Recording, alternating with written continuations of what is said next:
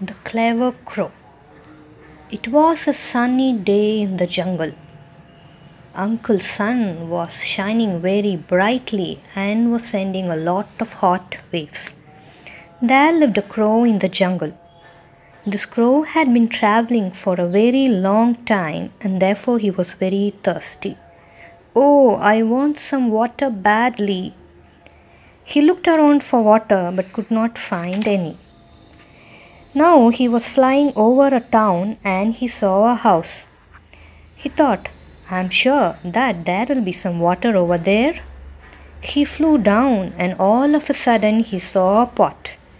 He went to the pot and looked inside. Yeah, he saw some water in the pot.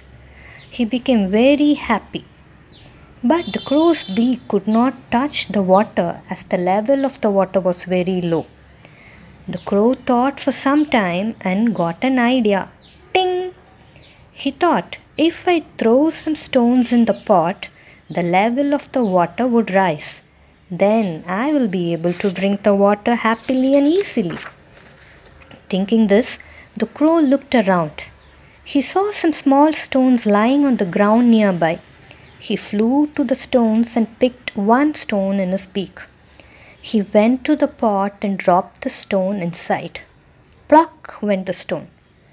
The level of the water rose a little, but still the crow's beak could not reach the water. The crow flew back again to the stones and picked up another stone. Then again he went to the pot and dropped the stone in the pot. Pluck! The level of the water rose some more. He tried to drink the water but could not. He felt very weak and tired, but still he went on and did not lose hope. For more than an hour, the crow picked up small stones and put them in the pot. The level of the water rose slowly. After a lot of hard work, the level of the water rose up to the top of the pot. The crow was very happy. He dipped his beak in the water and started drinking water. So, you see, with some brains and a little hard work, the clever thirsty crow was able to get what he wanted. So always use your brains and do a little hard work to achieve what you want. Bye.